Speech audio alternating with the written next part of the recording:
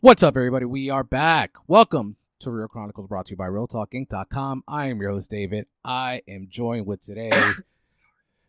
I'm so sorry. I was going to introduce Jack first, but we have a special guest today. I kind of love when things come together at the last minute. This literally, for anyone listening, this literally came together at like midnight yesterday when we were playing poker. And I discovered that our special guest today is a huge fan of this movie, Twin Peaks Fire Walk with Me, Mr. Brett. How are you? Hey, how are you guys doing? Yeah, it's Brett from Toy Box Productions, all that fun stuff. And yeah, Twin Peaks is one of my favorite things that exists, and this movie's in my top 10, so I'm excited to talk about it. Awesome. And of course, after his shift ended at the bar, Mr. Jack Renault. Yeah, that was my first thought when I watched the show. I was like, they really had to give one of the biggest pieces of shit in the movie a name that's very phonetically similar to mine. But yeah, thanks again for having me. Quite new to the world of Twin Peaks, that's for sure. But like I've mentioned to you, a lot of times this show pretty much has just consumed me over the last year or so. So it's full disclosure. I mean, I talked about it when we did the Twin Peaks anniversary in 2020. I started watching this during COVID. This show during COVID. I had put it to the back burner for like 10 years. I have never become overly obsessed with a television show as fast as I've become with Twin Peaks. I read theories about it. I create my own theories about it. And then this movie, I had heard the reputation of it prior to watching it.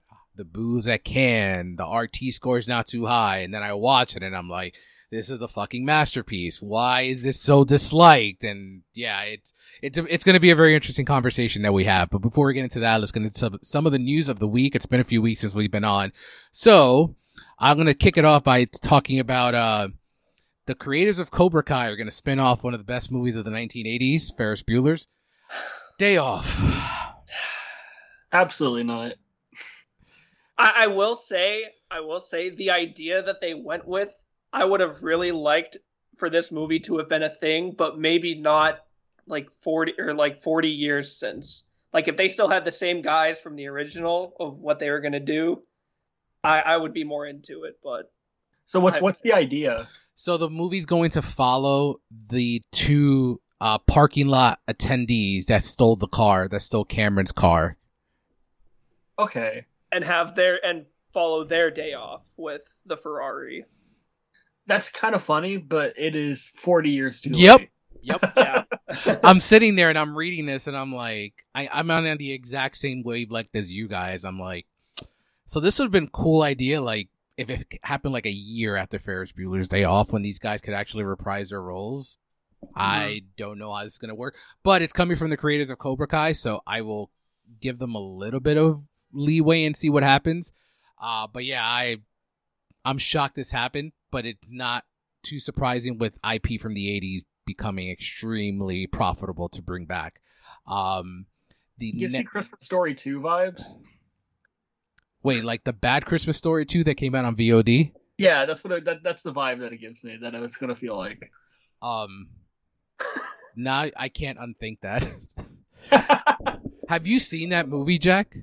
I have not, but considering it's a VOD sequel to A Christmas Story, I can imagine. If it makes you feel better, Daniel Stern is in it. Oh, really? Oh, okay. He plays the old man.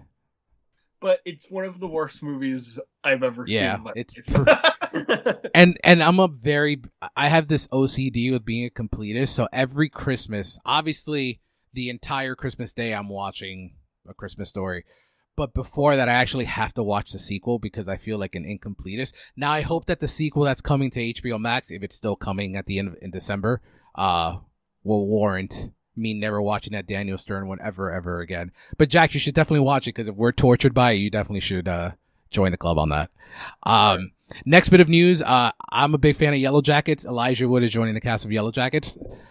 Have you guys seen that show? Not yet. I've not, but that news has been going all over Instagram. It's good stuff.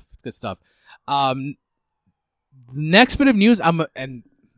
Brett is a big Disney guy like I am. Yeah. So I'm always excited for Disney products, especially bad ones that I love. So I'm a huge fan of National Treasure 1 and 2. Yeah, sure. Like I think they're awful, but like, sure, I love that they just grabbed the Declaration of Independence and all that fun stuff. So Jerry Bruckheimer stated this week that the script for part 3 has been sent to Nicolas Cage and is waiting on approval. Okay. Do you want to see a part 3, Jack? I'll start with you. I mean, presuming I'm gonna get the same thing out of it that I have the other two, like you, and it's like, they're not great, but I definitely had fun. I could definitely be down for another movie, that's for sure. Especially with Nicolas Cage is kind of getting a little career renaissance, I think, with Unbearable Weight. So I think people really went back and appreciated more of like the absurdity of some of his roles. So I think that I'm totally welcoming a third one for sure. And Brett, your first reaction? Not too excited for this? Oh yeah, no, totally. I'm actually down cool. for this. Yeah.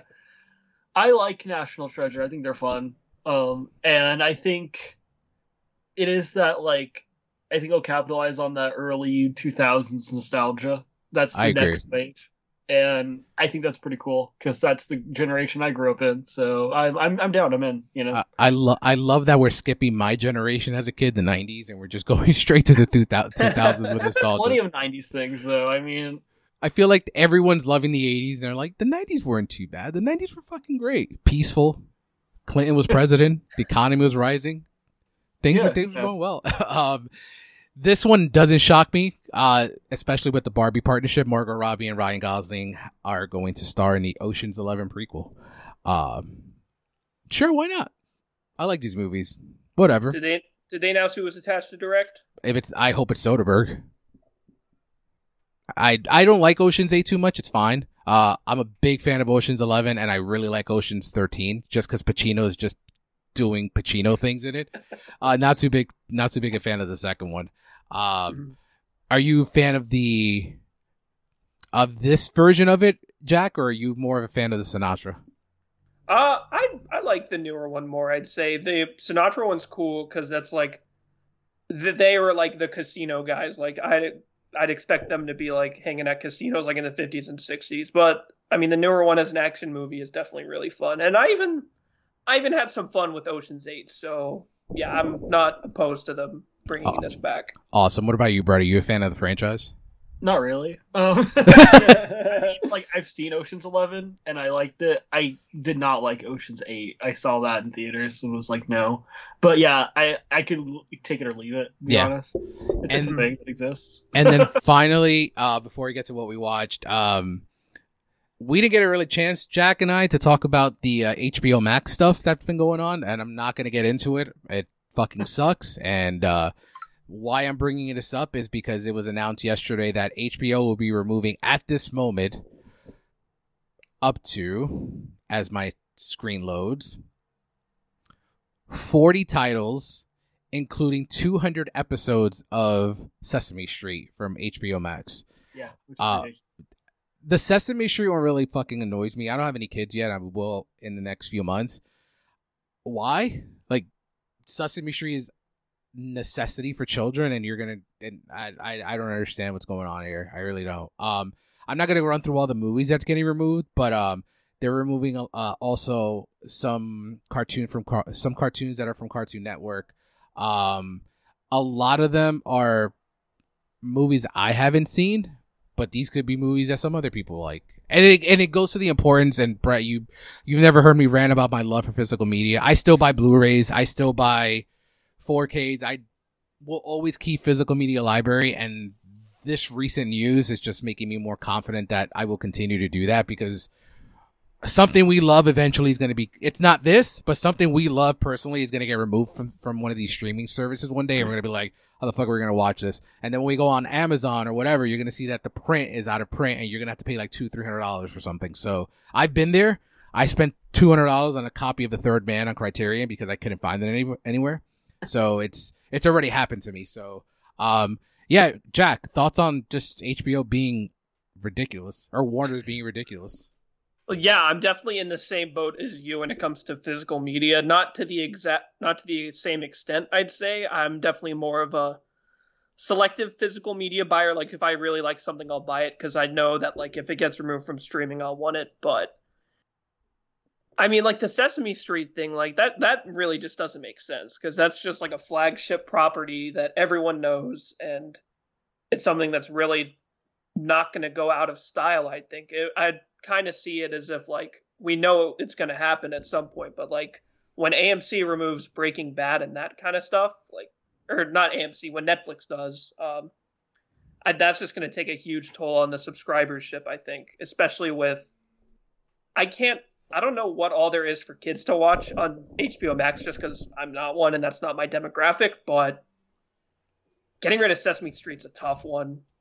And I'm not sure if there's great of like competition there to match up with it. Yeah, I mean, I'm guessing Brett will concur with me on this one. Like the whole Disney Plus of it all.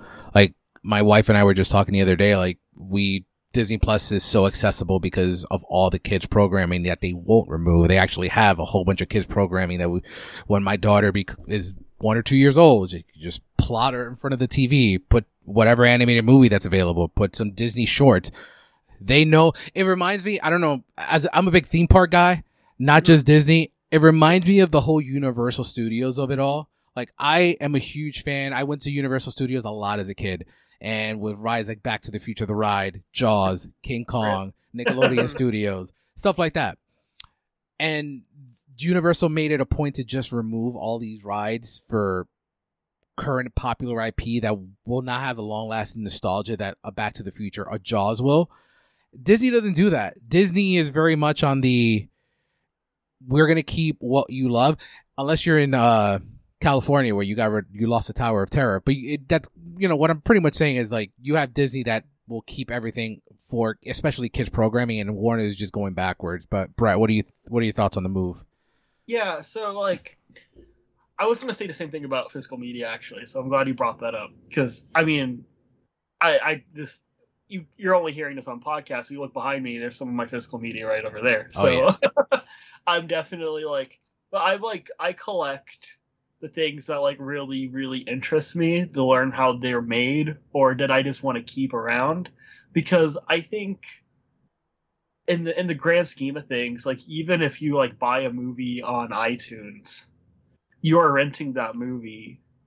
You aren't buying that movie. Because if iTunes ever went away, boom, your movie's gone, Yep. So that's why I think physical media is a very important thing. And I just feel sorry for all the artists on these projects. I've spent years dedicated to making these things, and then boom, they're just not accessible for people to watch. Yeah. And that's I think that's the biggest heartbreak of it, is like, and I hope this is a wake-up call that we still need to release physical media so people can still have ways to watch things, but also how streaming isn't the for all begone, oh, this is the future, because I think this was inevitably going to happen. Yeah, I agree. One of my buddies is a manager at a Best Buy, and I used to go there consistently just to pick. As a physical media collector, nothing enjoyed me more than the hunt of going just to look and finding a random movie that had a cool. It took me back to the days of Blockbuster. Me going to a video store and just finding a cover that I like. Sure, I'll pay the $10 to watch this movie. If I like it, I like it. If I don't, I don't. And those trips used to work for me. My buddy mentioned probably like a few months ago they were moving buildings. They eliminated completely their physical media section. There's nothing left there. And thank God for Amazon. I'm saying that in all these other outlets like Shout Factory, Screen Factory, Criterion, that we're still able to get all these physical media. Like I own every Best Picture winner.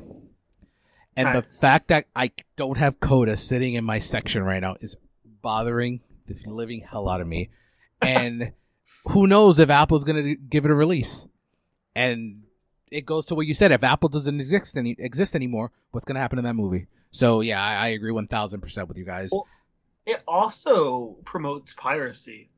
Yeah. I think, HBO, we're going to see a rise in piracy of people who want to watch these properties now. Mm-hmm. And that's another thing they got to realize. It's like, because like, lost media is not going to really be a thing anymore because all these things are online. You know, Yep. all these things have circulated already, and so I think if you really want to support people stealing art, like there you go, you've just done it, HBO. So, but they do have Nathan For You, so I have to stay subscribed. Yeah, I'll cancel once Barry finishes up. Were you worried, Jack, that was going to be part of the cancellations? Like, even a little bit? It's weird because, like, it seems that a lot of, like, what's being targeted is, like, the Max originals, like, where, like, Succession and Barry, like, that's currently, I think, coincidingly airing on HBO at the same time. So I think a lot of, like, the network shows are safe, but it seems to be a lot of, like, the Max originals that are getting axed. Yeah, and then some, like, rare exceptions with, like, Sesame Street. Like, I've been kind of on the fence with a lot of the comic book TV shows, but if I lost Peacemaker, I would have been pretty fucking pissed off. So I'm glad we're able to keep that. Succession is going to be around, and Barry's going to be around, and yeah, at least we get that. But yeah, physical media, keep buying them because it's a necessity. Like right now I'm literally dreading Hulu not releasing Prey on Blu-ray, and I'm stuck trying to watch it on Hulu all the time. So. Yeah. All right. So yeah, that wraps up all the news of the week. Let's get into some of the stuff that we watched this week. Jack, we're gonna end with that. But what do you have on your plate that you want to highlight?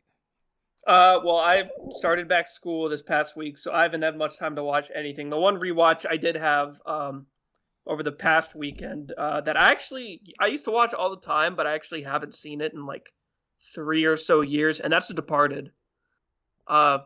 Used to be like one of my favorite Scorsese, still is. There's something I realized about that movie that's really interesting. That Jack Nicholson shouldn't have been cast. Yeah, I was gonna say that, and on top of that, him not getting in at the Oscars is just insane. I mean, not performance aside, like it won Best Picture, Best Director, and like Best Screenplay, and he didn't get in. That's like if The Post won Picture and Director and Meryl Streep didn't get nominated. I'm under the impression, Jack and Brett, I'm sure you've seen The Departed. I don't know if you agree. I'm under the impression that the Academy, he was so bad that the Academy couldn't even bypass and just say, fuck it, let's just give him the Jack Nicholson nom. Especially like 2020 hindsight, knowing that Pacino was the one who Marty wanted to play that role just makes me long for that performance. But yeah, I think that's why he didn't get in. They just like, no, we can't do this. We cannot do this at all. Movie's still great though. I don't know if you feel the same. Oh, for sure. Yeah, it's an easy 4 out of 5 or 4.5 out of 5 for me. And that's all you got? Yeah, pretty much. It is on my list of shame. I've never seen it. Oh, really? Okay. Yeah, I need to. The good news is you get to watch the international inspiration for it, Internal Affairs, that's releasing on Criterion in November. Yeah, I saw that. That looks sick. Yeah, I'm so excited because I've always wanted to see that. Is there anything that you've seen this week, Brett, that you want to highlight? So yeah, I'm back home after my 6-month program at Disney, and so I have been watching a lot of stuff because I'm bored. So yeah, I've been to the Alamo a few times since I've been back, and I saw Prince of Darkness in 4K. That was a pretty good John Carpenter movie. I liked it. It's very creepy. I saw The Last Unicorn in theaters, which is one of the most underrated and overlooked animated films ever made. It's kind of a masterpiece, and people don't talk about it. It's really sad, but I love that movie. But the big thing I've been watching, I think I alluded to it earlier, that I've been watching for the past month is Nathan For You, which is Nathan Fielder's show where he pitches ridiculous ideas to small businesses to make them successful, and it's potentially the funniest show I've ever seen. But I really wanted to highlight his documentary, which was the last episode of the show, called Finding Frances, which is a perfect piece of film. It is moving and cathartic and funny and sweet and real. I mean, the dude's a genius. I don't know how he does it. I have no idea how he's able to find so much pathos in these ridiculous situations. But nice. I mean, that's a few things All right, and then just running quick through mine, I mentioned I saw Prey, loved it. I saw a couple of Billy Wilder movies. Saw 13 Lives. Probably Ron Howard's best movie since Rush, but it's still 40 minutes too long. I saw Something Wild, the Jonathan Demme film, which is phenomenal. I highly recommend it. Ray Liotta and Melanie Griffith are phenomenal in that. Saw Broadcast News for the first time in a bit. Phenomenal. Love it. Perfect movie. House of Games. Highly recommend it if you guys haven't seen it. Have you heard of House of Games? I thought I saw it on your Letterboxd kind of recently. What's it about? So I don't want to butcher. A psychiatrist comes to the aid of a compulsive gambler. That's all I'm going to say. It's Okay. Joe Mantegna and Lindy Krause Ooh, star. nice. Yeah. And it's I believe it's oh my god, David Mamet directed. Oh, nice. Yeah, it's really great. Also saw Blowout, the Brian De Palma film, which it's probably my third favorite Travolta film. Fourth maybe, after Pulp, Saturday Night Fever. Fall, that new recent thriller about. I'm terrified of heights. That movie fucked me up. Fucked me up. I'm saying this as a recommendation for you, Jack. I'm pretty sure Brett probably has seen this already. It's called Body Bags. It's a horror anthology film. So it's 3 stories. 2 of them are directed by John Carpenter. The third one's directed by Tobe Hooper. I haven't seen that, but that sounds great. The first story is probably the best one. It's really, really, what's the right word I'm looking for? You'll clench your asshole and you can shit out a diamond. It's really tense. There's a Mark Hamill one. That one is a little weak. And the Tobe Hooper one is, the other John Carpenter one is pretty decent too. So it's highly recommended there. Then I lost poker yesterday. And as a punishment, being the first one to lose in poker, I had to watch, I chose to watch 2 movies. I saw The Resort and The Requiem. The Requiem is one of the worst movies I have ever seen in my life. It is the worst movie I've seen this year. It is, in my LB review, I posted that the CGI is reminiscent to Mortal Kombat Annihilation. It's pretty fucking awful. God bless Alicia Silverstone for trying, but not it. The Resort was just bad. There's forgettable. It's bad. It's nothing really to say. And then the last thing I wanted to talk about with Jack is Better Call Saul. I'm not going to spoil it because Brett has not seen it, so we're not going to get into too deep of spoilers. I guess the conversation I want to start with Jack is, I haven't stopped thinking about this episode in 6 days already. Mm-hmm. And I think it's probably one of the most effective series finales ever for what it accomplished without any action. Because you know how series finales just are concentrating on, like, even Breaking Bad had a giant action sequences with the trunk and the guns or whatever. This doesn't do that, and I think it's just as effective, if not more. Jack, yeah, absolutely. I think the whole second half of that final season just like really pulls on your heartstrings when it comes to like one of like the stories that's going on, and it just kind of holds that off until the final episode, and then you get that payoff, and it leaves you wanting more but still satisfied knowing that like this is probably the end of the Heisenverse, so to speak. Yeah. Which I love that, the Heisenverse. I'm sorry, that's great. I thought you were gonna use my Albuquerque verse, but I like yours better. I was like, Heisenverse, it's got the cleaner feel to it. But yeah, I hope it is the end. Like, I don't think that franchise missed. Even El Camino, which is by far like the weak link of like the 3 properties, it's still quite a good movie. Yeah, I concur. I think Brett, Jack and I and Helmer, we were talking theories for months at this point, and none of us were right on any single theory. That's how good the show was. It completely told us to go fuck ourselves and to not theorize and just watch. I wish that more writers could be like Gilligan and Gould. Like it's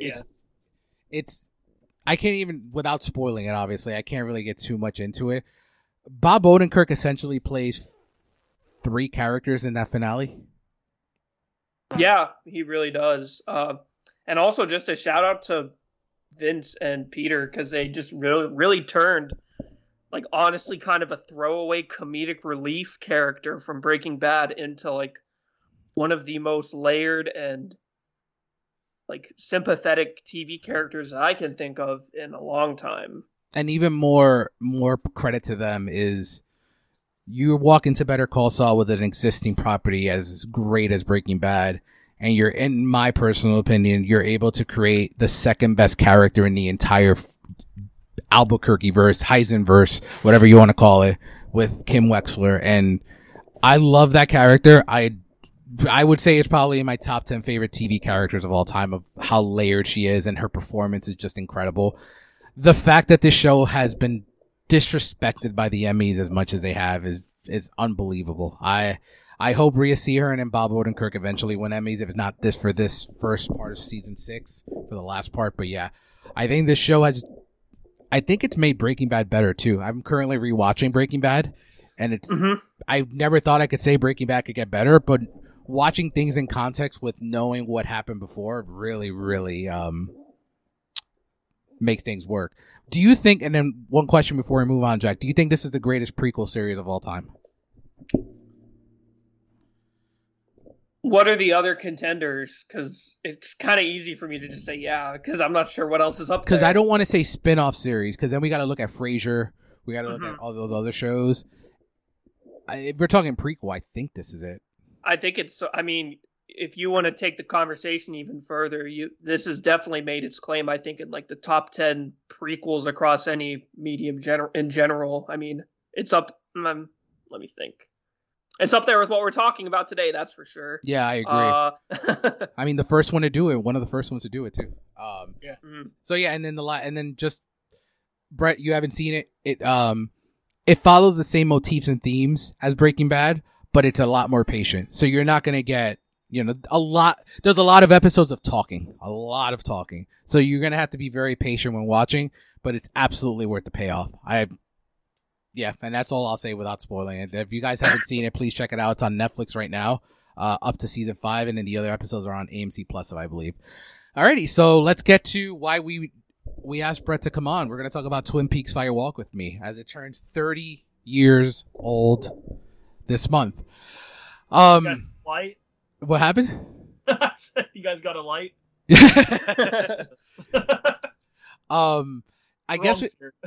I guess we can kick it off by just the first viewing of the film, and I'll start with our guest here, Brett. You're a huge fan of it. What are your memories from the first time you saw it? So I guess I'll just start with my first memories of Twin Peaks, because obviously we'll get into this. But I'm very confused how people watch this without knowing what Twin Peaks was, because agreed, I feel like that'd be the most disorienting experience of your life.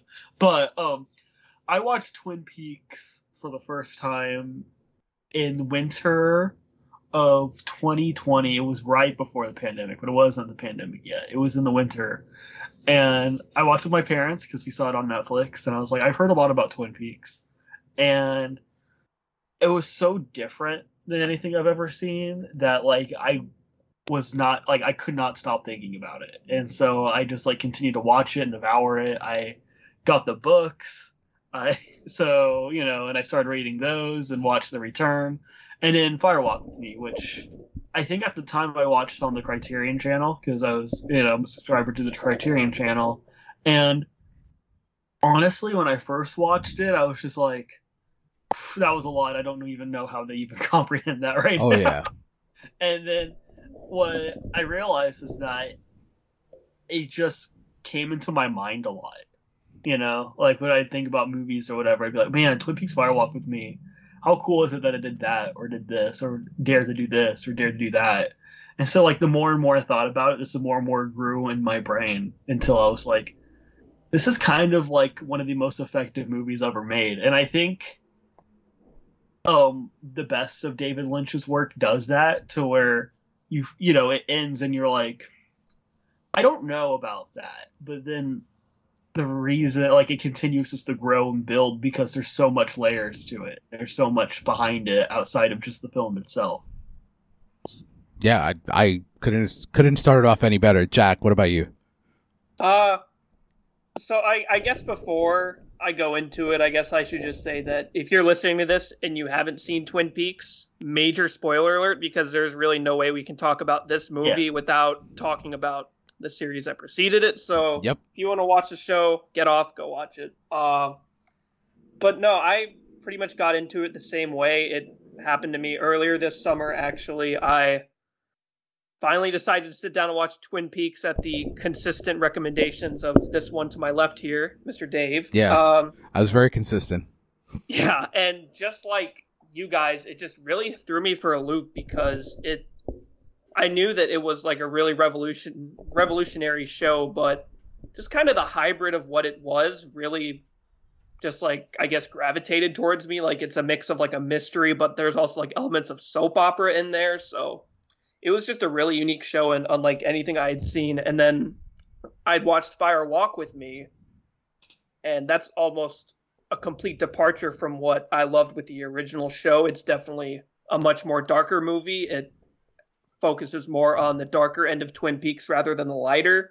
But in the time since I've gone back and rewatched it, I've definitely found myself appreciating that aspect more, because while I do think that some parts maybe I didn't like as much, there were other parts that this time around I was much more appreciative of what it did and like the purpose that it served for setting up for like the series and what was to come. Yeah, so kind of on the same boat. I have been told to watch Twin Peaks since like 2010, 2009, 2010, and I just avoided. I actually avoided David Lynch as a whole. I was told he was weird, eccentric, and I was like, all right, I'm not ready to just dive into that stuff. I'm not smart enough. That's pretty much what I kept saying. And then COVID hit. I went away with my wife for 2 weeks in the Poconos, working from home with a giant TV in front of you. I'm like, you know what? Let's do it. Fuck it. It's about time. And I set off the line. I have never become more obsessed with a television show and just a property as fast as I've become with Twin Peaks. There never goes a week or a month that I don't at least think about something that I'm like, maybe this means something from episode this and that. Like I love this show, and just the fact that it makes me think so much, and I immediately dived into David Lynch's everything after that. But with Fire Walk with Me, same concept with you, Jack and Brett. I needed a bath. I needed a shower after I saw it the first time. I was like, I really need to think about everything that just happened, because he's trying to tell us a lot here. Like you're like, I even wrote some of this stuff down. Like he's talking about guilt, devastation of a victim, dealing with incest, dealing with rape, dealing with self-worth. Laura's self-worth, her last week of her life is pretty much, there's nothing left there. And I've seen this movie about 6 or 7 times. Like I'm with Brett. Like I think this movie is, one, it was ahead of its time in 1992. I still think it's ahead of its time now, because people are just afraid to watch this movie, I think, and just really look at what the themes are in this film.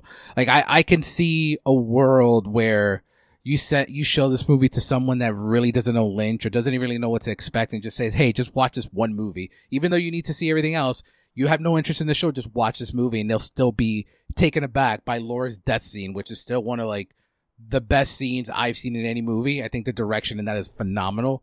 And the fact that she's raped like twice outside of that scene. So there's a lot there. And this movie has continually grown into one of my favorite films of all time. It's in my top 100. So I absolutely adore the movie.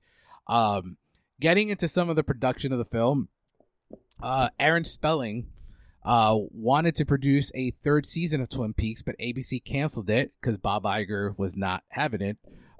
When I found out Bob Iger is the one that canceled Twin Peaks, I was so conflicted, because I love Bob Iger, and I'm like, oh man, you canceled Twin Peaks. So Lynch and Spelling decided to conclude the series as a film trilogy. So securing $75 million budget for 3 films.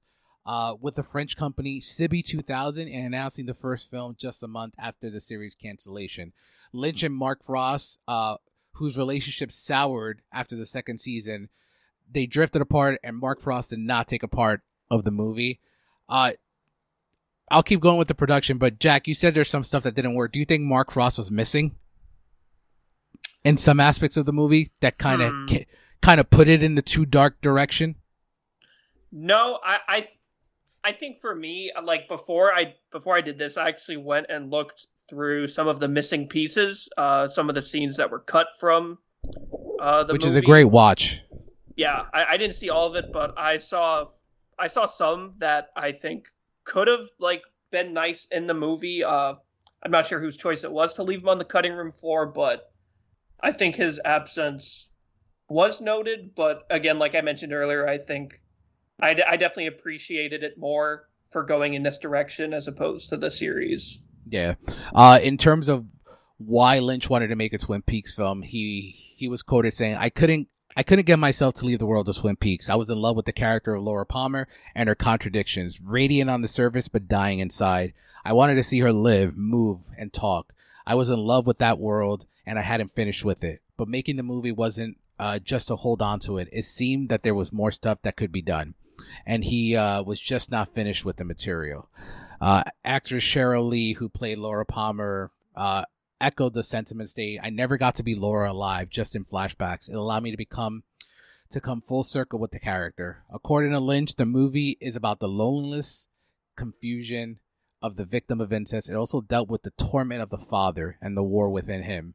The movie was originally going to begin filming in 1991, but it was held off. I'm gonna save this. I was gonna save this for later, but the whole Kyle MacLachlan of it all, we know that he's not in the movie a lot. Do you guys know why? I have it in my notes, but do you guys know why? He didn't want to get typecast, was that right? Yeah, that's pretty much it. Which is, I don't know, that's Dale Cooper. I mean, at the end of the day, I think he ended up, that's who he's best known for. Also, Laura Flynn Boyle did not come back. I have my thoughts on her as a character and as a actress.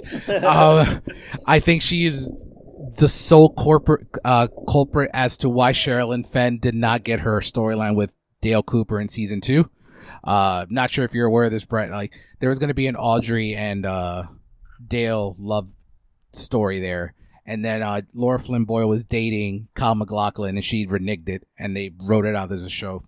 Oh, completely. Interesting. I didn't know that. I'll honestly see how it would have gone there, because the chemistry was there. It was sure. there. I Yeah. love them Oh, together.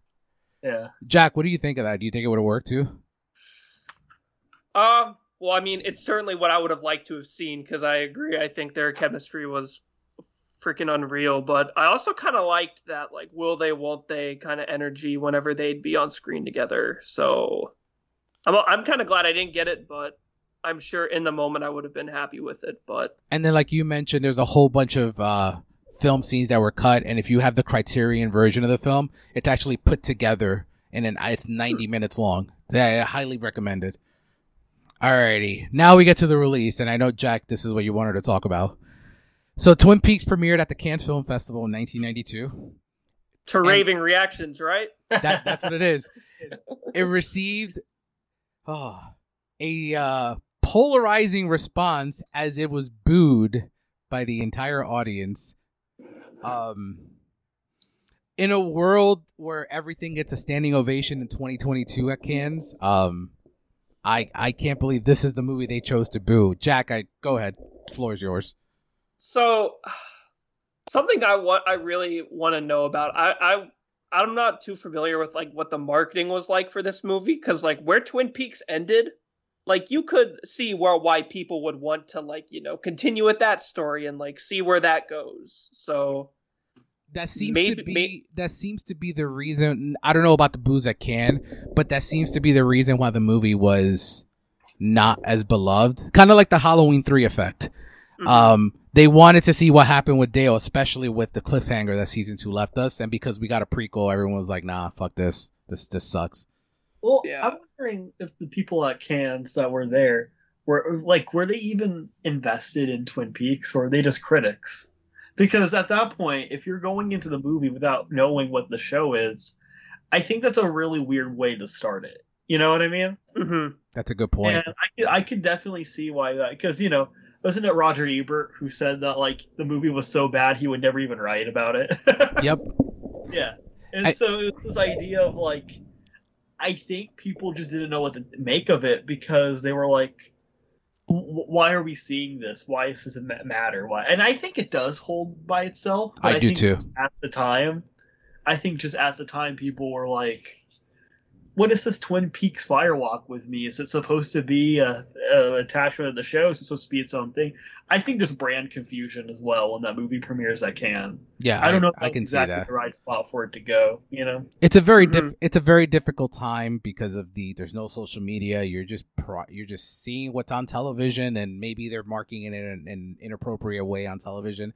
It's I think Lynch was just a can favorite, because he goes off to bring Mulholland Drive a few years later over there, and I think he had already brought a couple of more films before that over there. So they loved Lynch, and I guess he thought that this was the perfect place to put it. But I do agree, if the audience doesn't know the material, this movie needed, at that time especially, to be seen knowing the context. It's funny because this is one of these movies, and I have it in my notes, that falls under the quote-unquote reappraisal years later. Some critics call it a masterpiece. Mark Kermode, he's one of the critics that originally didn't like the movie, and now in 2007 called it a masterpiece. In 2002, Ed Gonzalez of Slant Magazine gave the movie 4 out of 4 stars, and the following year the publication included the movie on their list of 100 essential films. It's also listed as number 11 on the publication's list of the 100 best films of the 1990s. Essentially, at this point, this movie, people know what it's about. People know what's up with it, and I think it's a much more beloved film than it was in 1992. I don't have a category for this, but I do want to talk about the score. Yeah. So, Jack, tell me what you think the score, that this score should be the opening theme of the show. So yeah, Dave and I have had convos off the air about not my distaste for it, but I don't know. I guess the opening theme to Firewalk with Me is unreal. I think it's one of the most like mood setting pieces of music that I can think of for a movie. And I was just watching it this time, and I was like, man, make this the theme for the whole show, and I'm chilling. Just and then also I'll talk more about these when we get to what stage the best, but I didn't even remember it till you mentioned it to me this morning. But the Pink Room music, oh my god, that scene is fucking fire. No pun intended. I was directing one of my short films for college, and playing that in the background as we're getting things set up. I was like, no, this is what we need to have the mood be. That's the perfect mood for it. I'll talk about it more, I guess, in what H the best, but I just love that scene just for the one line that Laura says right before the music hits when she's like, let's go. And then it just like quick pause and right into the music. I love that. So I don't agree with you, Jack, on that being the theme song to Twin Peaks. I happen to love that theme song. I think it's one of my favorite of all time, but I do think the opening to this movie is phenomenal. It sets, like you said, sets the mood perfectly. And then the Pink Room is awesome. Also, very subtle, but the music at the end after Laura dies is chef's kiss. I think it's fantastic. Oh, yeah. It's chilling. Yeah. It's and then the Red Room, and everything. Now we get to the sad part of it all. One of the categories that we have here, Brett, is called the trophy room, where we look at some of the awards that this movie. This will be very quick, actually. There's not much. So we have the Saturn Awards. So he was nominated. David Lynch was nominated for the Palme d'Or, but I guess everyone that competes is nominated for the Palme d'Or, so it doesn't really count. Independent Spirit Awards, it won original score, and Sheryl Lee was nominated for female lead. Saturn Awards, it won Best Music, and Sheryl Lee was nominated for actress and Best Horror Film. No Lynch. Surprising. No Lynch for director. Because I think this is an impeccably directed film. I think Mulholland Drive is his. Let's put it like this. So Jack hasn't seen Brett season 3. He's currently watching The Return. I think okay. episode 8 is the best thing he's ever directed. Yeah. See, 100 told you, yeah, Jack. yeah, Told you, yeah. Jack. Oh, he's on there too. Okay. He's on the episode 8 fan, dude. Yeah. I mean, like, I haven't really sat down and thought about it, but if I was to, I'd be like, oh yeah, no, episode 8. You know, it is. But episode 8 can be viewed outside of Twin Peaks as well, and it's a perfect little piece of filmmaking. It's essential. I don't know if you agree, Brad. I think episode 8 is essentially the prequel to this. Yeah.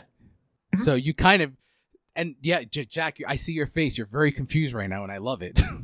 But no, you'll get what we mean. But 100%, it's where Twin Peaks starts. Yes, which is perfect. Really weird. That's exactly The world of Twin Peaks was born in episode 8 of The Return. That's okay. Season 3, episode 8, where the show begins. Got it. Yeah. You'll never, and I guarantee you're gonna. And when Brett was saying "God of Light," I couldn't even talk about it because that's exactly where that's from. Oh yeah, okay, that's why. Because there was a silence. I was like, because he had, and I'm like, I wanted to comment on it, but I'm like, Jack hasn't seen it, so he has no idea that's from episode 8. And Jack, God of Light maybe one. Remember, I said there's like maybe. Like 8 words, I would say like dialogue or something maybe like 50 words of dialogue the whole episode, and the majority of them are in the first 5 minutes. God of Light is the only words that are used from like the 5 minute on. That's all you get word wise. So that's an hour episode. So just think about that. Is it multiple runs of God of Light? Yes, it is. Okay. Yes, it is. I was like, if he just says it once, that's funny. But if he just keeps saying it, it's even funnier. No, God of Light has definitely said a lot. But yeah, in terms, it didn't get much love. I missed these two: best supporting actor for Ray Wise and best screenplay for David Lynch and Robert Engels. I gotta say, I mean, looking at the lineup in '92 at the Oscars, I think Cheryl Lee is the best performance I saw in the 1990s female wise. I love that performance. She should have won. It's honestly one of my favorite performances of all time. Like who was the winner that year? I will look for that right now, but it's probably not better than Cheryl Lee. But honestly, I would also give it to Ray Wise as well. Yeah. That scene at the end and the way he's wailing and how he's processing what he's doing but cannot control that is so traumatizing, and he sells it 100%. It's just like it will shake you, you know. And so I definitely feel like he should have been a supporting actor contender too, because he really sold that. And that scene towards the end, whenever it cuts to the Black Lodge, you know, it's chilling. It's very haunting. I actually would agree with you on the Ray Wise thing, especially. So I'm not going to go through every category. For Best Picture, Unforgiven wins the Oscar. Nominees: The Crying Game, A Few Good Men, Howard Zen, and Scent of a Woman. Well, come on, man. Come on. Some of those movies are boring. Let's be real. Director went to Eastwood. I like Unforgiven just fine, but I mean, if I'm going to give it to someone here, we have Neil Jordan, The Crying Game, James Ivory, Robert Altman, Martin Brest. It's Robert Altman for The Player. I mean, I would go for that, but get Neil I hate The Crying Game. Get that movie out of here. And then when we go to the categories we were talking about, so Emma Thompson won for Howard Zen. No, I'm good. Oh. This was actually a very trash 5. So we have Catherine Deneuve for Indochine, Mary McDonnell for Passion Fish, Michelle Pfeiffer for Love Field, and Susan Sarandon for Lorenzo's Oil. So Cheryl Lee wins the Oscar, right? Like, easy. Yeah. And then supporting actor, we have Gene Hackman wins, but we have Jack Nicholson for A Few Good Men, Al Pacino, Glengarry Glen Ross, David Paymer for Mr. Saturday Night, and Jay Davidson for The Crying Game. You could have gotten Ray Wise in here. Those last two, you can sub them out. Supporting actors, no one's taking that Oscar for Marissa Tomei. I'm sorry, I can't co-sign that one. But screenplay, just to look at the screenplay, would this be adapted? Yeah, I guess. Yeah. So just based off worlds and characters in Twin Peaks, that makes it adapted. Yeah, Mm-hmm. Howard Zen. Toy Story 3 is adapted. Okay, then in that case, Howard Zen wins. Yeah, I could. Yeah. But yeah, the Oscars fucked up that year, but it was a trend in the 90s. Then we got to, Move on to 1995, and they give Heat 0 nominations. But you know, they love rough. they love Braveheart. But yeah, let's get to the category. Okay, can we at least be fair? 1995, they nominated Babe for Best Picture, and that's Which is really awesome. Yeah, I always look at that like because when I was a kid, and I still like the movie a lot. But when I was a kid, I really loved Babe. I was like, this is a really cool movie. And when I was like 20, and I started really getting into this Oscar stuff, and I'm like, this movie was nominated for fucking Best Picture, and George Miller got a director nom for this? Like, what? and screenplay, and didn't Crowell got nominated for supporting, right? Yes, he did. Yeah. Yeah, that's sick. I love Babe. Have you ever seen it, Jack? A while back. I remember really liking it. I know it won VFX, which is definitely one of my favorite winners in that department. Also, not to go on a Babe tangent, but George Miller didn't direct Babe. Didn't he? No, he directed Babe 2. Babe which 2. is insane. You're right. Really? You're right. The first Babe was directed by someone else, but there's controversy because George Miller feels like he directed it because the director of Babe was kind of his protege. But you're right. George Miller didn't want to be the director of the movie because he didn't really want his name attached to it at first. I apologize. Yeah, so George Miller wrote the screenplay. It was Chris Noonan who directed the first Babe. And so he got a directing nomination? And then did not direct a movie for another 15 to 20 years because of how stressful directing Babe was, because George Miller was so difficult about it. That's this isn't a Babe podcast, but I could get into it. I love Babe. I mean, I love Babe. I think I was wrong on the director, but let me double check. No, he got in. Yeah, Chris Noonan got in. Got in for director for Babe, but it's Chris Noonan. Crazy stuff. Good. Yeah. Wow, this is actually a good garbage picture lineup. I have really good director lineup. There's 3 lone directors that year. No, I'm sorry, 2 lone directors. We had Tim Robbins for Dead Man Walking and Mike Howard. Wait, what? Was it Ron Howard, Apollo 13? No, he didn't get nominated. Oh, wait, did I miss out Picture too? Oh my god, I did not like that movie. No, it got Picture. It didn't get Howard didn't get nominated for director. The 2 lone nominees were Mike Figgis for Leaving Las Vegas, and then Tim Robbins for Dead Man Walking, which would never happen today, having 2 lone director nominees. But yeah, let's get into some of the what age the best. Jack, I'll kick it off with you, bud. Yeah, so I first started with the theme song. I've already talked about that. The next thing I had, the epilogue, just them finding Laura's body, going towards them in the red room, and her.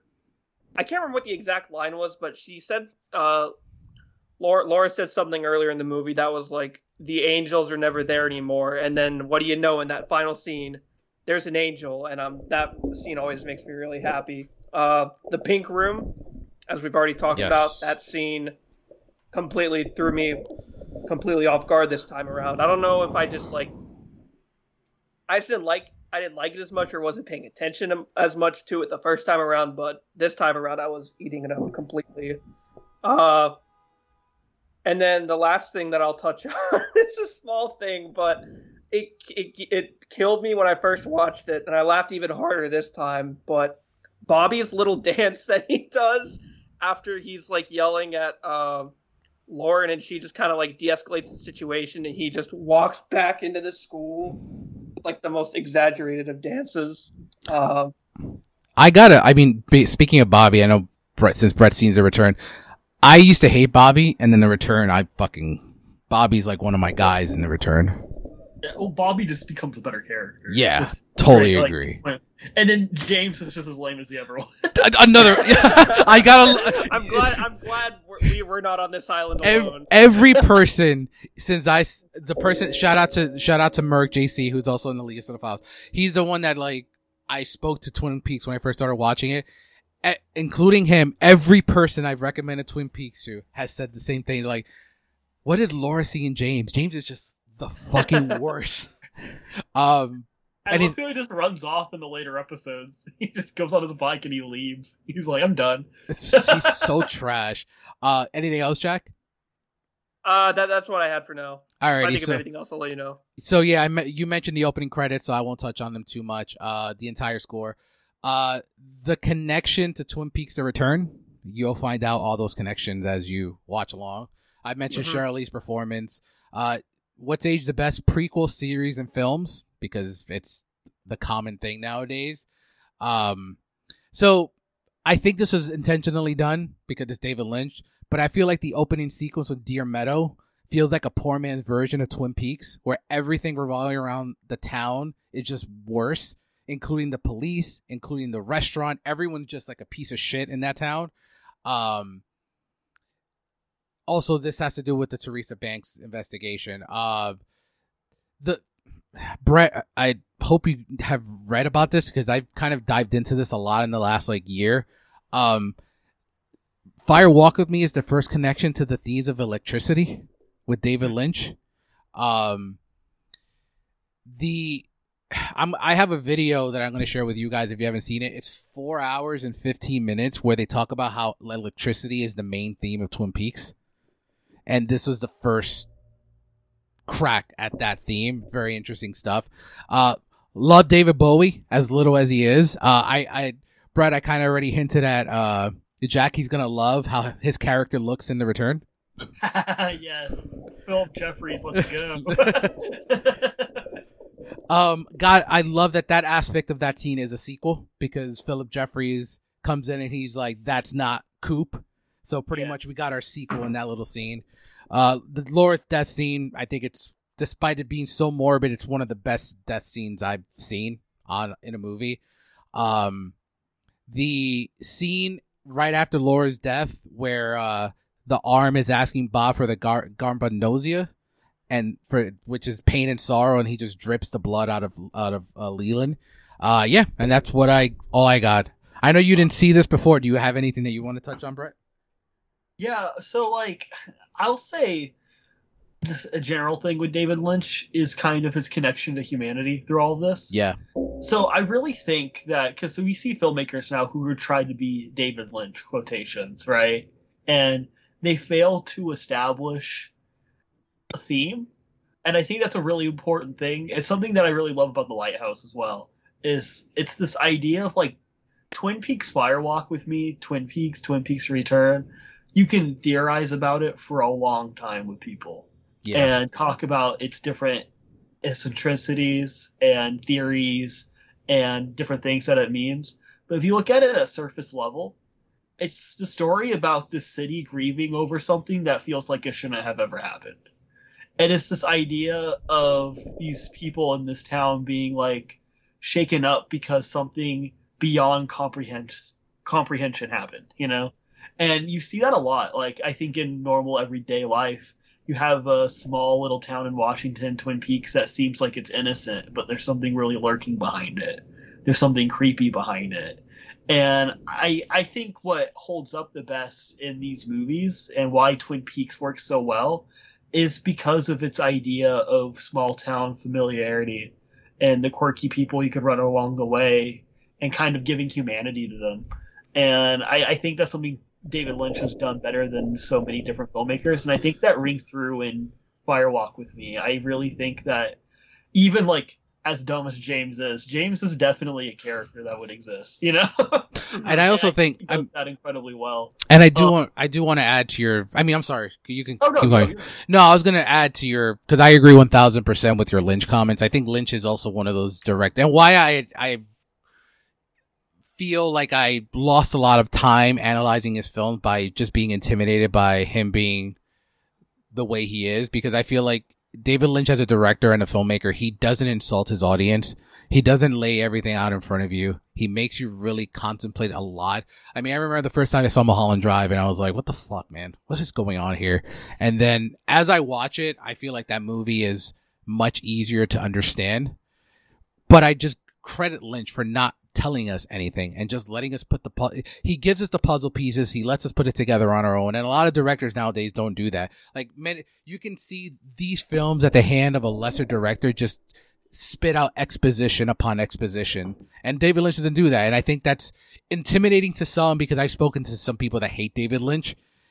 but they can't really give me a reason why outside of he's weird. I'm like, I don't really think he's weird. I just think he trusts his audience enough to lay pieces at you and trust you to put it together. And he will never explain anything. I mean, you see his interviews on Mulholland Drive. He still hasn't explained shit. It's been 20 years. Yeah. So it's just, I credit him for everything you said and just the way he respects his audience. I just love Lynch. I don't like A Straight Story, but I do love Lynch. It's so boring, man. Oh, It's so come on. boring. It's really so good. I guess, you know what's funny? That's the last David Lynch movie I saw after watching everything. And I'm like, so is this like Tractor going to turn into like a creature by the end of this movie or something? And I'm like, no, he's just literally riding this tractor from point A to point B. Does that scene at the end not choke you up a It little is. bit? No, I will say, Yeah. it's a very well made movie. Directed, everything about it is pristine. It's not my favorite Lynch, but I'll watch Inland Empire before I watch A Straight Story again. Speaking of A Straight Story, we also have to shout out Harry Dean Stanton. Yes. He comes back in The Return in a really cool way too. Yeah, you'll see Jack. Yeah. Everyone that the one thing I will say, like, and Brett, correct me if I'm wrong, everyone that comes back feels warranted. Yes. Mm-hmm. Like, even like my favorite, and it's heartbreaking because she was passed. She was dying. Is the log lady coming back and Lynch having like finding a way to bring her in to find it and use her in an important fashion before she passed away was like, I really, really like that. And I mean, the only one that didn't come back was Laura Flynn Boyle and the Harry S. Truman, because he had retired. And then the arm didn't come back because the arm did say, the next time you see me, I will not look like this anymore. And you haven't met the arm yet, right, Jack, in season 3? No, I have not. So yeah, when you At least I don't think so. he's not the little man anymore. That's That's all all I'll we'll say. say. Yeah, that's all we'll say. All right, and then for what's aged the worst, don't have much here, but I tried to find something.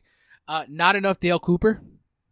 Guess you Yeah, I put the Deer Meadow sequence because here's the original plan was to have Dale Cooper be the one investigating the murder of Teresa Banks, Yeah. which he said that it's not like it was like too big of a part, which like was it really?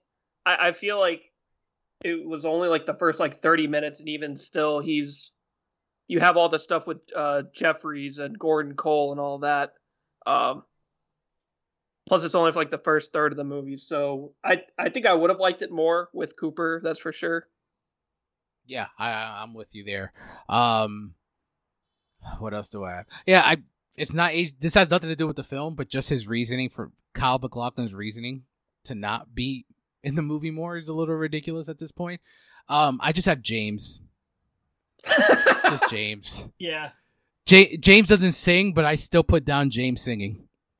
Because that presence is in the movie. You know, every time he shows up, we're like, we remember that terrible song you sang. Next time you have a shoot, Brett, you should just play that song in the background. Yeah. Everyone will leave the shoot. Yeah, and then I forgot to mention Age the Best. The Pink Room sequence is just so fucking great. All right, so let's get to the categories. Jack, I'll kick it off with you. Who's your Joe Spinell That Guy War, and why is it James Marshall? Yeah, let me come back to me. My computer just crashed. So the only other person I could think of for like that guy is probably Frank Silva as Bob. Yeah, what else has he been in? I mean, just this. You know his story, how he got the part. So it was a complete accident. So, yeah, I think I agree with James Marshall. I can't think of anyone else because I mean, yeah. Kiefer Sutherland is Kiefer Sutherland. He's not. Yeah, that's the thing. It's either people who like are just like so vague, or it's like people who we definitely know by name. Like he's in the movie for like hardly any time, but like Harry Dean Stanton, and they have a lot of like small bit players that I honestly forgot about. Brett, if you get the concept of this category, do you have anyone in mind? So you're talking about. So if you see this guy, so like for example, like let's say you see James in like an episode of Community, right?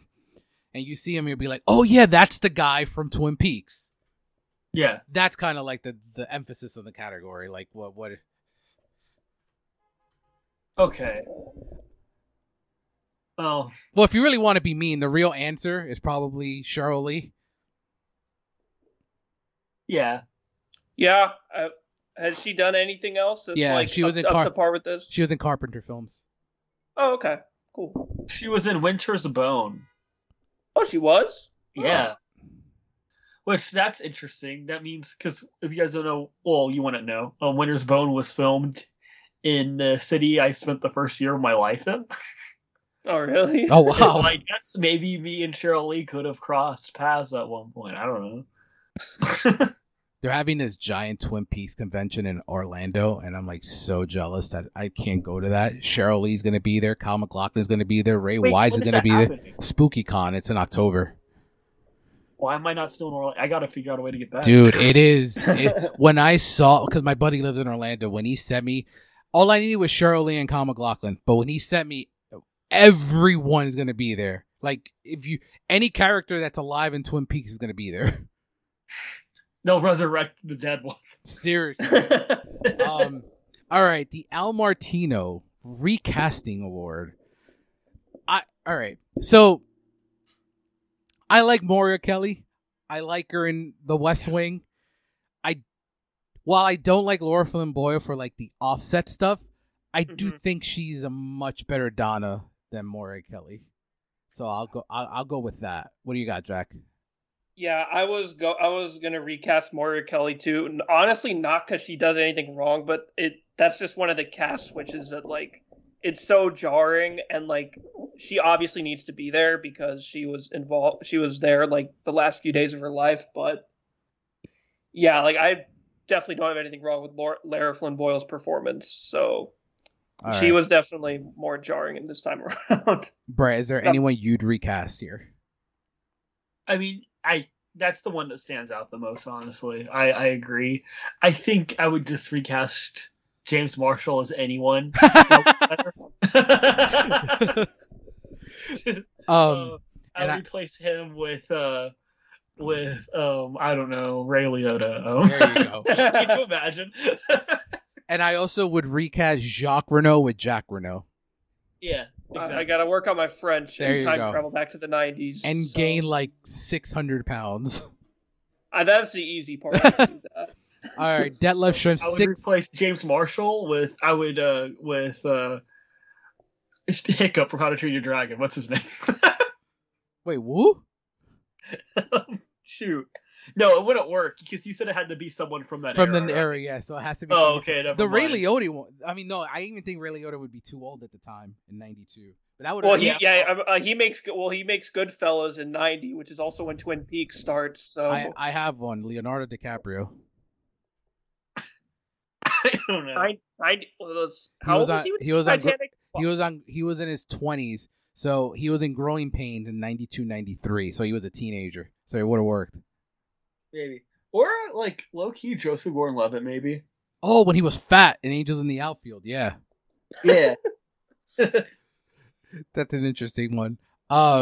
Yeah, moving on to the best supporting player of the film.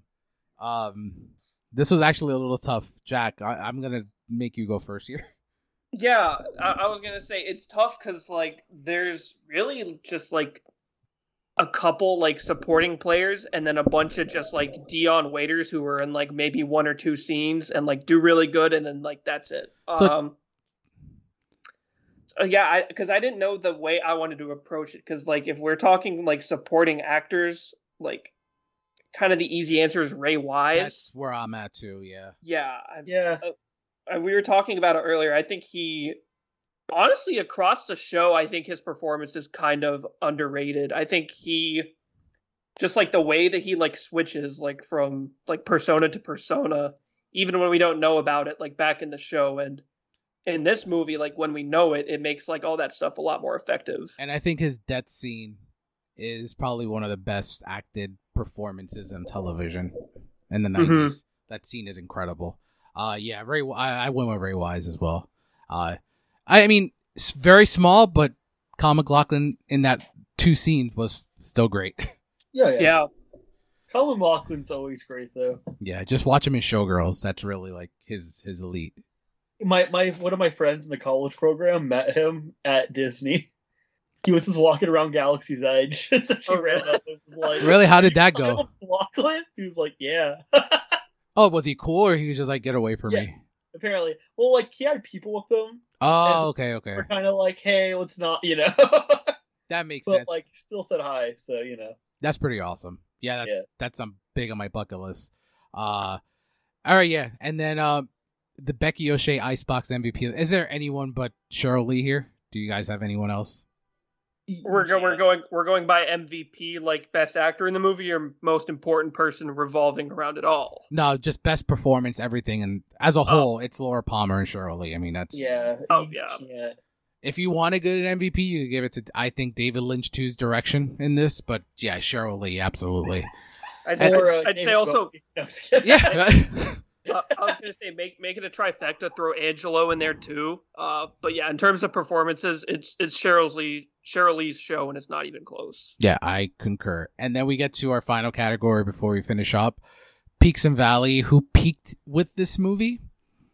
I'm gonna say Cheryl Lee. I don't think she pretty much it's cameo appearances there, and then a big that I'm not gonna say what movie is from. She makes a cameo in the future. I think Brett may know what movie I'm talking about, but it's a David Lynch movie that she makes a big cameo. And if you don't know it, I'll send it to you in chat and DM, because I didn't notice this cameo until my most recent watch of this movie, and it's really effective when you watch it. Do you have anything else, Jack? Anything else that peaked? Twin Peaks, did that peak here? That's one of the things I'd written down. I had a question mark next to it though, because is it my favorite part of the story? No, but I think the more I've watched it, the more I've really appreciated I've mentioned earlier, it's such a departure from what I loved so much about the Twin Peaks. I don't get Dale Cooper having a great day at drinking his black coffee, but what I do get is something that's a lot more dark and something that has grown on me both times I've watched it. The other thing I had on here, and there's really only one other contender that really makes me take pause. Movies inspired by TV shows. This is the best one. It's probably this and Downton Abbey, to be honest with you. Well, the one that made me make hesitation, I don't love it, but in terms of the argument that we're making. Oh, you're gonna say me. I know what you're gonna say. Star Trek. Oh. That's the only other one that came to mind, because Downton Abbey's good, but Oh, I was thinking End of Evangelion for a lot of people. That's a big one too. Ooh, that's right, yeah. Wait, Yeah. what? You know Evangelion, Genesis. the anime? Oh, okay. No, I'm not familiar at all. Oh, okay. Yeah. Well, that's considered one of I think it's in the top 40 on Letterboxd or something like that. Oh my God. Yeah. Interesting. Yeah, and it's based off of the anime, so. It's not a question pertaining to Twin Peaks, but what do you think is the worst TV turnover to movie? Yogi Bear, I don't know. Because I think the right answer is probably Alvin and the Chipmunks, Yogi Bear, all those the Smurf. But if I'm really thinking, 2000s. but if I'm really thinking of live action shows turned over to movies, I mean, I like the show Entourage a lot, but that movie is not really that good. Mm-hmm. No, that's what I've heard. I've only seen the show, but my dad's a really huge Entourage fan, and he said he almost walked out of that movie. It's worth. I mean, it'll be worth it when you get to the end, because it's a real moment for Johnny Drama. So that's all I'll say there. And then for Val, do you have anything for Peaks or Brett, or do you think that would be just Cheryl Lee here? I think, honestly, and this is kind of a hot take, it might be a peak for David Lynch, just to be honest. I think this is his best movie, which I know is... If Mulholland Drive didn't come out after this, I probably would. I will say, if you want to... I like this movie significantly more than Mulholland Drive, Interesting. and I know that's a take. I like Mulholland Drive. I think it's a little derivative of Twin Peaks. So, well, yeah, because you know Mulholland Drive was supposed to be a spin-off. Yeah. Yes, yeah. I get that, but it's still that movie rings a lot of like, oh, this is Twin Peaks, but I don't care about the characters as much. You know? Yeah. I get the appeal. Like, it's good. Don't get me wrong, it's good, but I still think this one shook me more. Well, I will say, like, this one did shake me more. I do think it's close. Don't get me wrong. I'm not saying Mulholland Drive by a mile. I do think it's close. So what were you gonna ask, Chuck? I was gonna say, like, I'm guessing your answer would change if you just looped in that 3-year stretch altogether, the first few seasons of Peaks and Fire Walk with Me. Would you say that's peak Lynch, or would you still say 2001? Nah, then I actually Drive? Would say this. Yeah, I think you're right. I think this is peak Lynch. Now, when you put it in that way, yeah, I actually think you're right. Yeah, which is interesting to say because he got an Oscar nomination. If there was a bigger like stretch between them, I would totally just like let it lie. But them being like 3 years or like all taking place within 3 years of each other, like that's pretty crazy. Yeah. Not to mention it also being like I heard it. I can't remember what article I heard it in it, but it pisses me off because I love it. But it was described as the first water cooler show that people would talk about like the next day at work, like when they're in the break room. Yeah, I remember that. Yeah. I mean, I would say The Return is not a peak, but more on the by the way, I still got it moment for Lynch. But no, I would agree with you guys. I think this is the peak, this 3-year run. For Valley, I might argue that it's a peak for Keith or Sutherland. I don't watch 24, so I'll let you guys battle it out. So. Like, because 24, like I've seen all of 24 actually. It's a decent show that starts off really well and then gets very derivative because what can you do with that premise? But if you look at Keith or Sutherland beforehand, you know, he's in Stand By Me, he's in The Lost Boys, and then around this time he's in Twin Peaks and then he's in A Few Good Men, you know. So it's like, I feel like this is probably a peak for him at his artistic capability up until he kind of gets supplanted doing a show with a gimmick for 10 years, you know. So if I'm going to say I would agree with you because that's probably my favorite Sutherland because I've never seen 24 and I really don't have any interest. Like it's kind of what you said on the derivative. I feel like every episode is kind of, and it's kind of the same, and it also falls under the you guys are lucky not to grow up with this, but the fact that I had to grow up with 22 episode dramas every week, it's a lot. There's a lot of nonsensical bullshit that's put into these episodes just to get the storyline to 22 episodes. So I see where you're coming from there. Any other hot takes? That's a good one. Not a hot take actually, but is this peak David Bowie? I mean, he made Ziggy Stardust in the 70s, so I want to say it's let me see. Flow, Station to Station. I mean, are you talking about acting wise, probably? But what else was he in acting? Well, no, Labyrinth. Never mind. Yeah, he was in Labyrinth. Yeah. Yeah. Jack, anything else? Not for Peaks, no. All right, then for Valley, I actually just have Twin Peaks as a brand. I think Twin Peaks is more popular than ever now. The prequel sequel rebranding, and Jacques Renault's. Now we have our own Jacques Renault here, so that's that's the Valley there. And I think David Lynch too. I think David Lynch is pretty much considered one of the greatest of all time now, rather than just the, you have the vocal minority, but I think the majority of real cinephiles and people that take this stuff seriously or look at Lynch and consider him one of the greatest. Yeah, that's what I got. Yeah, he's so wholesome, just doing the weather every day. Jack, have I shown you the weather stuff? Oh, I found it on my own. Oh, you did show me that. Yeah, there is a video. I just realized we've gone this whole podcast without you doing your David Lynch. That's kind of whack. Oh man, hold on. I don't think we've talked about Gordon Cole either. Gordon, I fucking love Gordon Cole. I don't know why I forgot to put him in Age What. I love that character. What was it? He said something in the movie that he kept repeating over and over again. What the fuck was it? Oh man, I can't remember. But every time he talks like this, it makes me laugh so much. Yeah, he is. God, I love to. He's so funny. Yeah, Gordon Cole, age the best. Forgot to mention that. Yeah, and then that's all I have on Valleys here. Anything else you want to add on, like, what do you think has, in terms of legacy wise, has gotten better with the movie or anyone partaking in it? Nothing? Great. All right. So let me go to some theories that I'm not going to go through everything, but I only took out 3 here.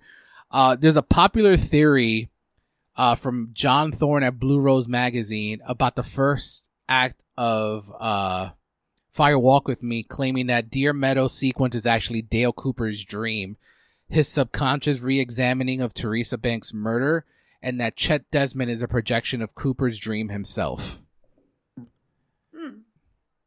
Yeah, sure, why not? Yeah. The electricity one that I mentioned before. So electricity delivers illumination, but equally threat and danger. When electricity falters too, darkness and strange events commence in Twin Peaks. Twin Peaks fluctuates like the fluorescent light in the morgue between such dualistic tensions and realities. The fact it controls us, I don't know why all people aren't fascinated with it. It makes beautiful sounds. It makes a lot of, this is a quote from Lynch. It makes a lot of time, some incredible light. It runs many things in our world and it's beautiful. It's sometimes dangerous, but it's magical. It's such a power and it can make some beautiful images and sounds, which coincides with the video. If you guys want to find it, it's on YouTube by Twin Perfect. And it's 4 hours and 15 minutes of just a dissection of Twin Peaks and how electricity is a central theme to not just the movie, but the entire series. Interesting stuff there. And then just to finish up, I have some quick little facts regarding the movie. According to Robert Engels, him and David Lynch originally conceived this film to be the first in a trilogy exploring the mythology of the Black Lodge. To that effect, the two inserted four characters as outs with which to continue the story. Agent Cooper, Philip Jeffries, Garland Briggs, and Chester Desmond. The critical box office failure led to the abandoning the plan for the sequels. But using those four, I think that would have been pretty cool. Just getting more David Bowie in there would have been pretty interesting. Yeah. This one, I know we haven't talked about him, Jack, but I'm sure you were curious where Ben Horne was. Richard Baymore. Yeah, my fucking Tony. So he declined to participate, actually, because there was a scene where Ben was going to force Laura to kiss him in exchange for a bag of cocaine. And Baymore felt that there had been no build-up for that character of Horne, who confesses his love to Laura in the series to extort Laura, and as a result, he decided not to join the project. Huh. I think that's actually good. I think that would have been weird. Yeah, because I got the feeling like they were involved, but that seems like a little bit too much of a stretch to the involvement that I assumed they had. Because going back to spoilers, I guess they talk about him being a suspect in a lot of the show, but as it turns out, being not too much of the case. So yeah. And that was also the case for a lot of other characters. There was a whole list of Twin Peaks returnees who got cut simply because their stories and what they had to do in the movie didn't really intertwine with Laura Palmer. So in terms of Sheryl Lee's performance, the crew said she gave everything she had. She gave more than she could afford to give, and she spent years coming back. We all already talked about her performance. When Lauren James, you'll find this out, Jack, Bright Noses. When Laura and James are talking in the woods about Bobby killing someone, Laura sees something in the woods that makes her scream. In 2017's The Return, you'll actually find out what Laura saw. Yeah, that was insane. I love that. I fucking love that. How are they playing this out like this? Yeah. And you know what's funny? When that scene happened, I'm like, I see it. Lynch probably had that in mind the whole fucking time. Yeah. By the way, I love the finale of The Return. That final moment really just chills. Do you like it, or were you kind of Oh no, I love it. I think it's great. It's interesting. I watched all Twin Peaks with my dad. Yeah. And whenever we watched The Return, he was just like, so he didn't end it again. Yeah. Yeah. But it would have felt wrong if he did, It wouldn't have felt like Twin Peaks had been just wrapped up. He pretty much took control back. He's like, now you don't know shit. Jack, you're like, what the fuck?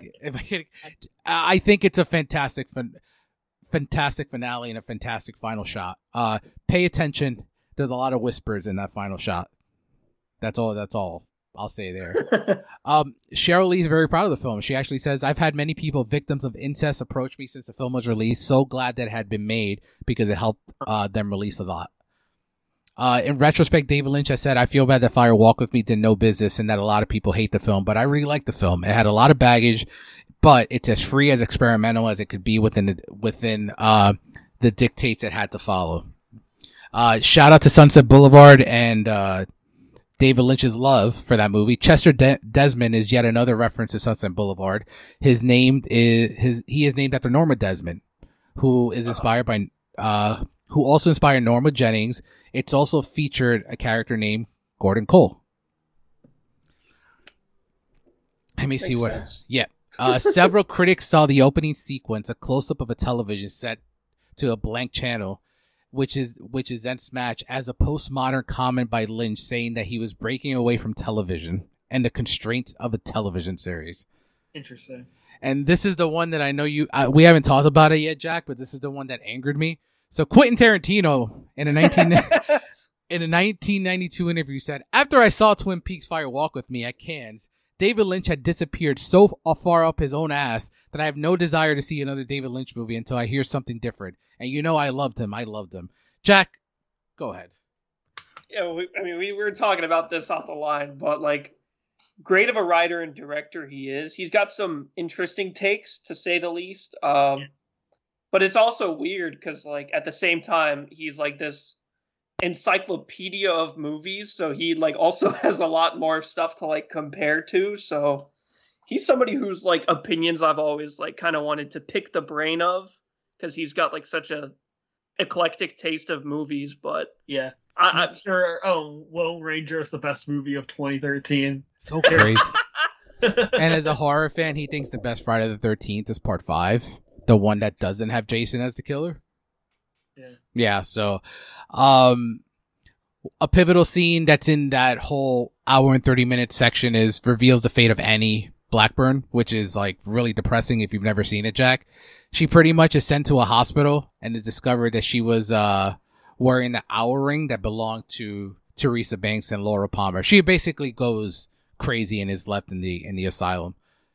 The movie originally ended shows Dale sitting in the Black Lodge comforting Laura as she entered. It then cuts to the last scene of the TV series with Harry breaking down the door of the bathroom and finding Dale smashing his head in the mirror. Dale tries to act like nothing happened, but is dragged off to bed. This is to confirm that it was Dale's doppelganger that escaped the Black Lodge. Alright, anything else here? There's a lot here. Alright. Oh yeah, and then the film contains a dream sequence in which Annie says the line, "The good Dale's in the lodge." This was originally intended to set up the two other films that did not happen. So yeah, after this movie, we had to wait 25 years for Twin Peaks: The Return. I'm glad I didn't wait 25 years because that would have driven me insane. I gotta say, I think Twin Peaks: The Return is very challenging. It's a very challenging watch, but I think it's a very rewarding watch. If you can get through Dougie, you're going to go through this just fine. I love Dougie. He's a good boy. we love Dougie. Dougie's good. Dougie is funny because Dougie, I hated him when I first met him, and then by the time he has to, he has this scene with Naomi Watts towards the end. I'm like, oh man, I'm kind of miss Dougie. Yeah. So, but yeah, that wraps up everything for this retrospective on Twin Peaks Fire Walk With Me. Guys, thank you so much for being with us. Jack, if you want to plug your huge. Yeah, you can check us all out on the Critic Circle on Instagram as well as the League of Cinephiles. And Brett. Hey, yeah, you can follow my page at toybox_productions. We try to look at art and media through an empathetic and emotional landscape. And so we have a lot of projects coming up, and it's going to be really cool. So you guys should definitely check that out. I also have a meme page that's fake news articles. Just started that today, if I'm correct. I saw that follow. I was like, all right, I'll make sure to follow it. Quite good stuff so far. And Thank you. I appreciate it. And then you can follow me at realtalking.com. You can find my work on the site. You can find my work also on Rotten Tomatoes and mamasgeeky.com. And as always, you can follow me on Instagram on Real Talk. and on Twitter at Real Talk. And if you want to follow my personal page, I'm Mike Mania. But yeah, Brett, thank you so much for joining us. Jack, as always, it's always been a pleasure. Next week, we're going to continue our dive into horror as we look at Near Dark on the next episode of Chop Talk. Nice. Until then, stay away from the Black Lodge, kids.